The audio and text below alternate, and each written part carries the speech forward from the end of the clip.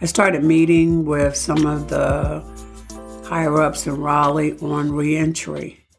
I talked about reentry doesn't start a year, 6 months when an individual is going to be released from prison. Reentry starts the moment the individual enters prison. Well, it didn't go over too well because they felt, oh, Bessie, you're just saying that because your son is in prison. And I said, exactly. But then years later, they came back and that's all you could hear, reentry, reentry, reentry. So I came back around and they wanted to have a conversation with Bessie on reentry.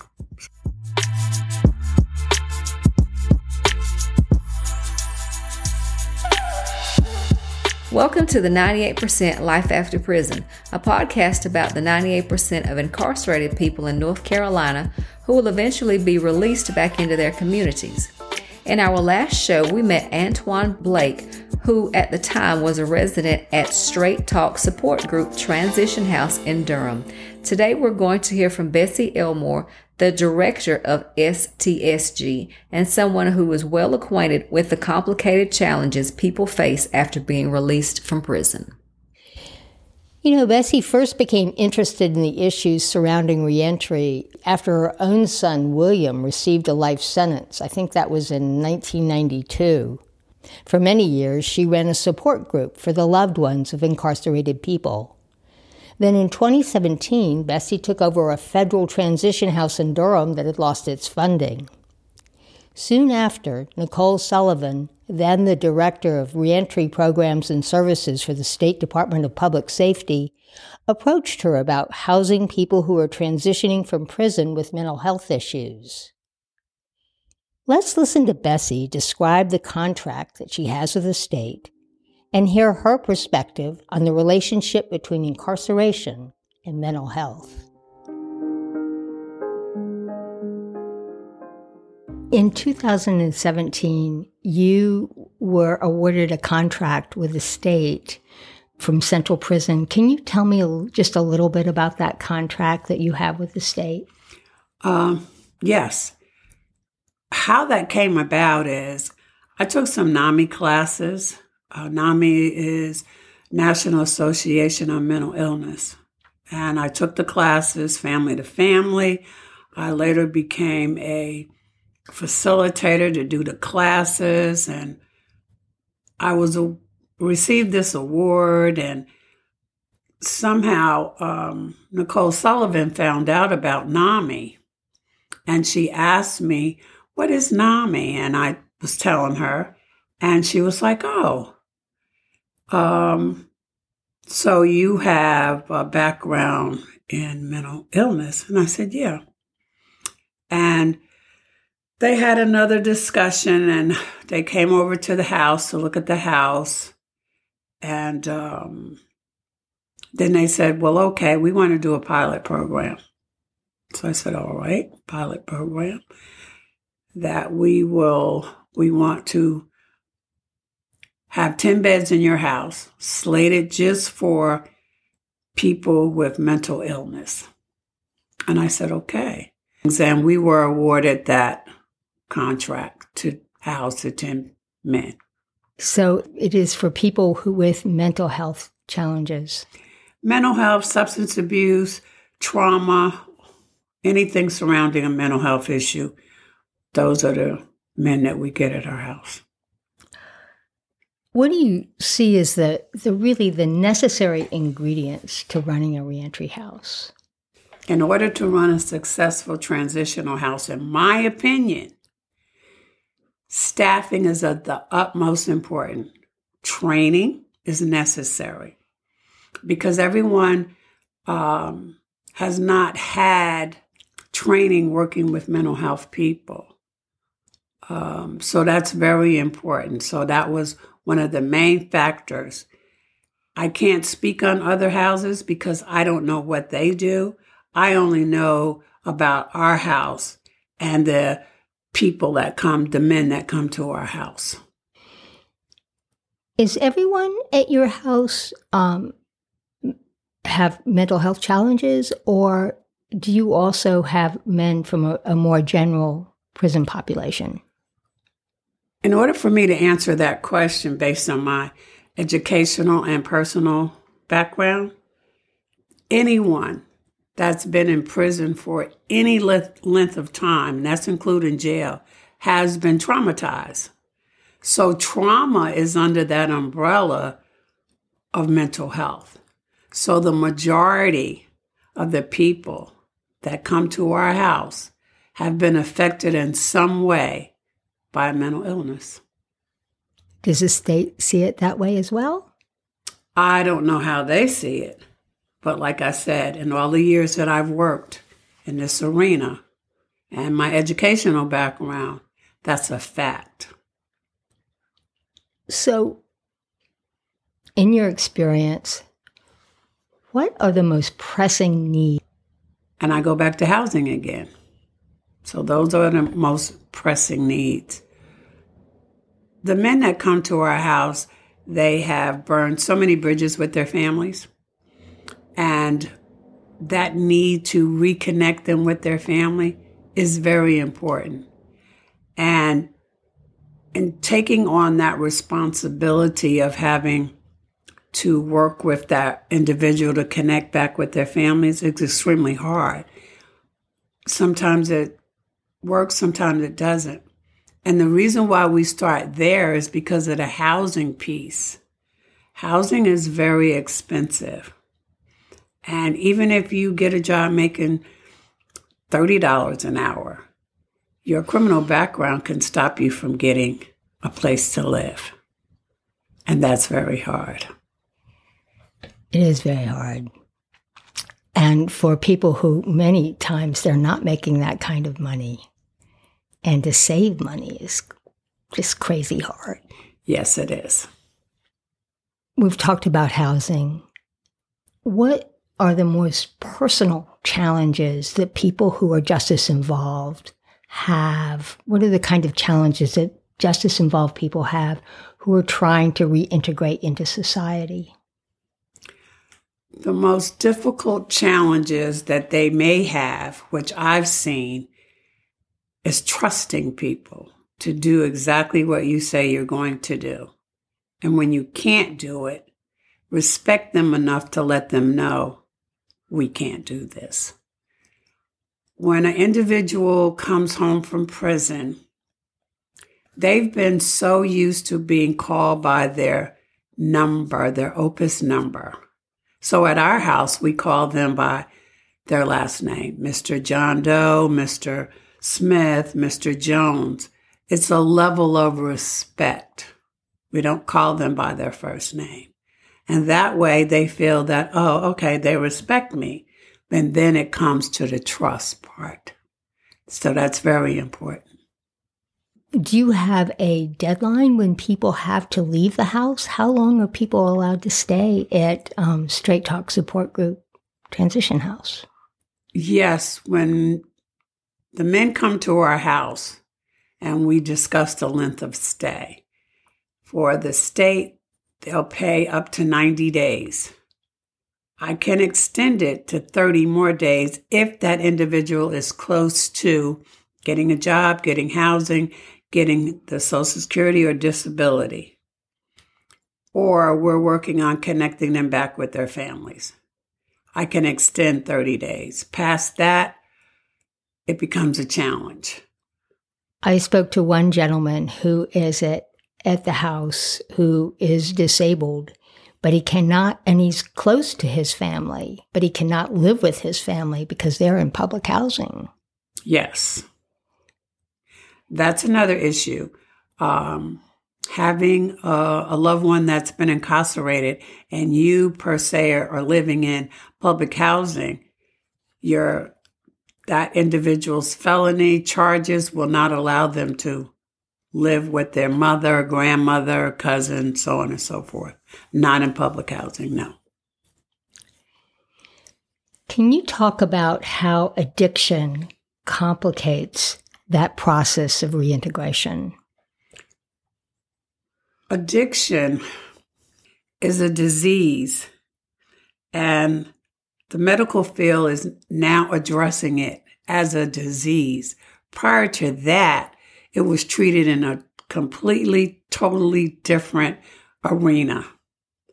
So when a person comes to our house, my staff and myself, we understand and work with that person on the disease and connect them with NAAA, behavioral care, different organizations, and in the mental health field to work with them and to treat that addiction as a disease, because that's exactly what it is. In my experience with the reentry house in Hillsborough, the one difficult thing I've seen is guys who get clean in prison, they get out, and they don't understand that they have a disease. They just think if they behave right and maybe pray enough, that they will be able to conquer it. And they are not willing to go to NA or AA. How do you deal with that? When the guys come to our house, they go through an orientation period. Before that even happens, before anyone can come to our house, there's an interview process. I conduct that interview. And there's several questions that I ask. And it's not in any type of order. And then I let the individual ask me questions. And then we sum it up with this. I let them know exactly what they're going to be entering into. That every class that we have at our house is a must. You must attend. And I read them the list of classes. And all the time they agree. And when they come in for that orientation, they sign off that says, I agree to attend NAAA. I intend to go to all of peer-to-peer support group.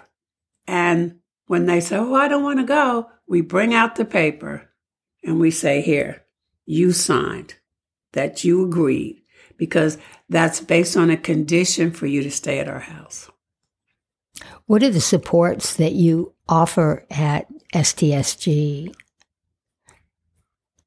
The support group consists of two things. Excuse me. We talk about family. We talk about your addiction. When did it start? What are some of the red flags?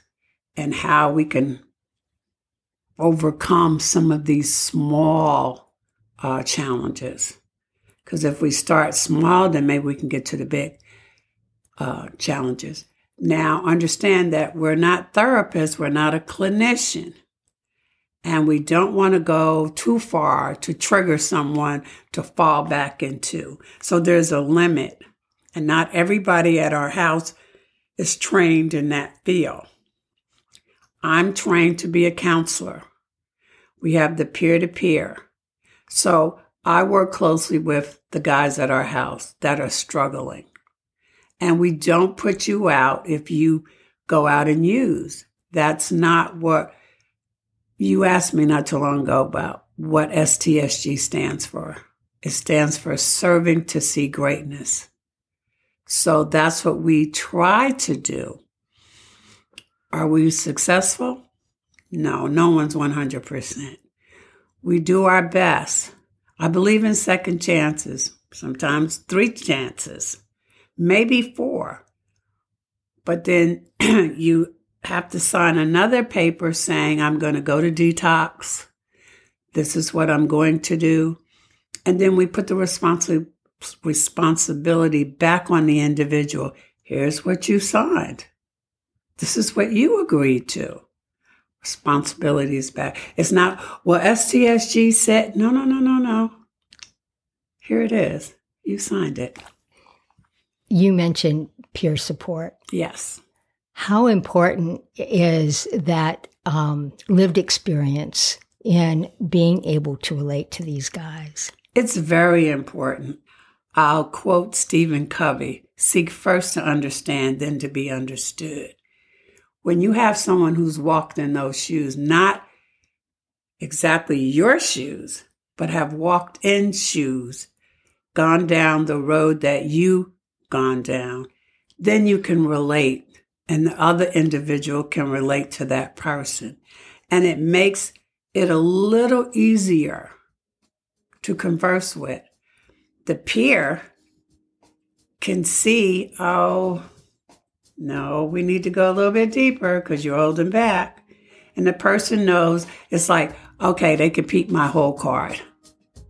So I'm going to have to fess up. If I really want to achieve my goal, heal, then I need to really come real, or it's just a waste of everybody's time.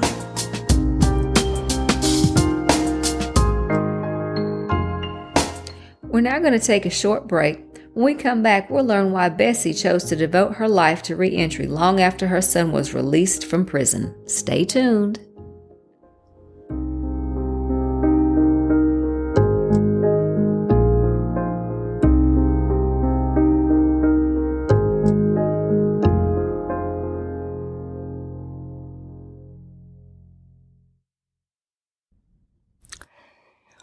Why do you think it is that some people are very successful and are able to reintegrate, while others just don't seem to be able to find that way forward and end up back in prison? Wow, that's another loaded question. It has to be up to the individual. And I can only imagine the struggle that it is for a person who has abused substance for a very long time, because it has affected their brain. It has altered so much stuff about their bodies. And if an individual has abused substance for a long time, the body has gotten used to this substance. And now you're telling the body, you know what, we're going to eat. And the body's saying, oh, wait a minute. You've been giving me this every day for 10 years, and now you want to take it away from me? I don't think so. So it's weaning that person off. But that desire for that substance can drive a person deeper into their substance. And then their heart takes on, their kidneys, their liver, everything, their eyes, it affects their bodies. And sometimes that's the reason why people don't want to quit, because they know what's going to happen to them. It's going to be very painful. Painful, and it could cause their death. And I'm speaking from personal experience because I've had family members who have abused substance and didn't want to stop because they knew what could happen to them. What I'm hearing from you is that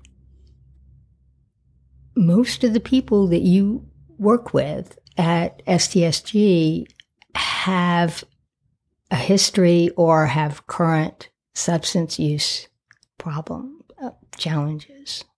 You would be correct by saying most of the people that come to our house have a multitude of challenges, substance abuse, alcohol, and coupled with mental illness, bipolar, schizophrenia, and went undiagnosed, went into prison, received the diagnoses, was put on medication, and the medication could have been too high, too low. It's just a multitude of things that can go wrong. I'm not saying that the prisons do something wrong, but it's a multitude of things that go wrong.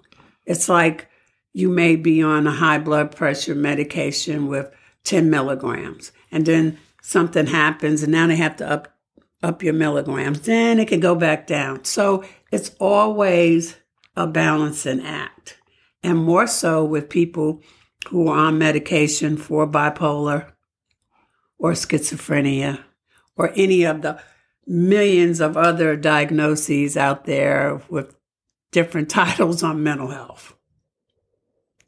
Why did you choose this work? I think the work chose me because my background is in accounting. But when I came to North Carolina And I got involved with domestic violence. And my supervisor suggested, oh, Bessie, you're really good at this. You should go back to school. And I was like, eh. But I had the time on my hands because my supervisor allowed me to take classes at work. And dealing with my son's situation, the work chose me. Simple as that. I didn't choose it. It chose me. We've mentioned your son. Will spent 24 years in prison? 24 and a half. 24 and a half. And I'm sure you know it down to the day. Just briefly, can you just talk about how his incarceration changed your life? Oh, gee. Or let's just say, what was your response to his being incarcerated? Oh, my. Prior to my son being incarcerated, I felt, well, if you must have done something, you're in prison. And that goes to show you never judge people by them being in prison or out of prison. The second part of it is I was very angry. I spent 5 years being angry, and it didn't serve me. But then I turned that anger around, and I decided to, okay, let's see how I'm going to deal with this and how we're going to work to get him out of this situation. And he started the support group before I really started it, because he would call me or write me and say, hey, Mom, there's a guy in here that needs this or needs a pair of sneakers or a book. And I was like, I'm doing this for you and you want me to help somebody else. He was like, come on, Ma, help the guy out. And everything started to change. When you can step out of yourself and help someone else, everything changes. And that's what started to happen. I started meeting people that worked in Raleigh, and I started back going to those roundtable meetings, and I started meeting more people, and I started helping people, and that's what happened. And here you are. And here I am. Just one more question. Is there anything you'd like to talk about that I haven't asked you, or anything else you'd like to say about reentry? I like to say that reentry is so important for people, the state, the federal government, our mayors, our sheriff's office, everyone, to look at what's going on with these prisons and pay attention. Like I said not too long ago, I could care less about people that were in prison until it affected me. And I feel ashamed now about that. But I'm not doing this work out of guilt. I'm doing this work because I love what I do. I love to see people transform their lives. And you meet some amazing people along the way. You do. You do. And the best feeling is when someone comes back and says, thank you, Miss Elmore. This house saved my life. This house helped me to connect back to my family. Then I say, okay, it was worth it. Because there's no money that you could pay for, thank you, Miss Elmore. This house helped me immensely. Bessie's interview, I found it to be very enlightening. She really delved into what it took to open a transition house and how it really is geared toward fixing the trauma of those who were incarcerated. A lot of times you don't realize how much trauma has impacted your life during incarceration. For example, those who are locked up in solitary confinement, you may find them having a lot of jittery issues and social anxieties. Luckily, the transition house will help them work through those issues and get them the necessary help that they need. And that's just one example of one thing that the transition house can do. Also, Housing can be an issue for those that are recently released and finding job opportunities. This transition house kind of gives them a break to set them up with the resources that they need and the people in place to help them achieve what they need to be successful in society. And I think Bessie is very dedicated to working with people. Her heart is in it completely. And you can really hear that when she talks about it. And even though Will actually got released from prison in the end of 2015, but Bessie has just kept going. And it was even after he was released that she opened the transition house. And Will got out because he was awarded what is called a MAP. And that is a special parole agreement with the state. And he was released really on good behavior. And he's doing really amazing work. So in our next episode, we'll find out about that work and find out what Will is doing to support the people through the process of reintegrating back into society after years of incarceration. So join us next time for another episode of the 98% Life After Prison. See you next time.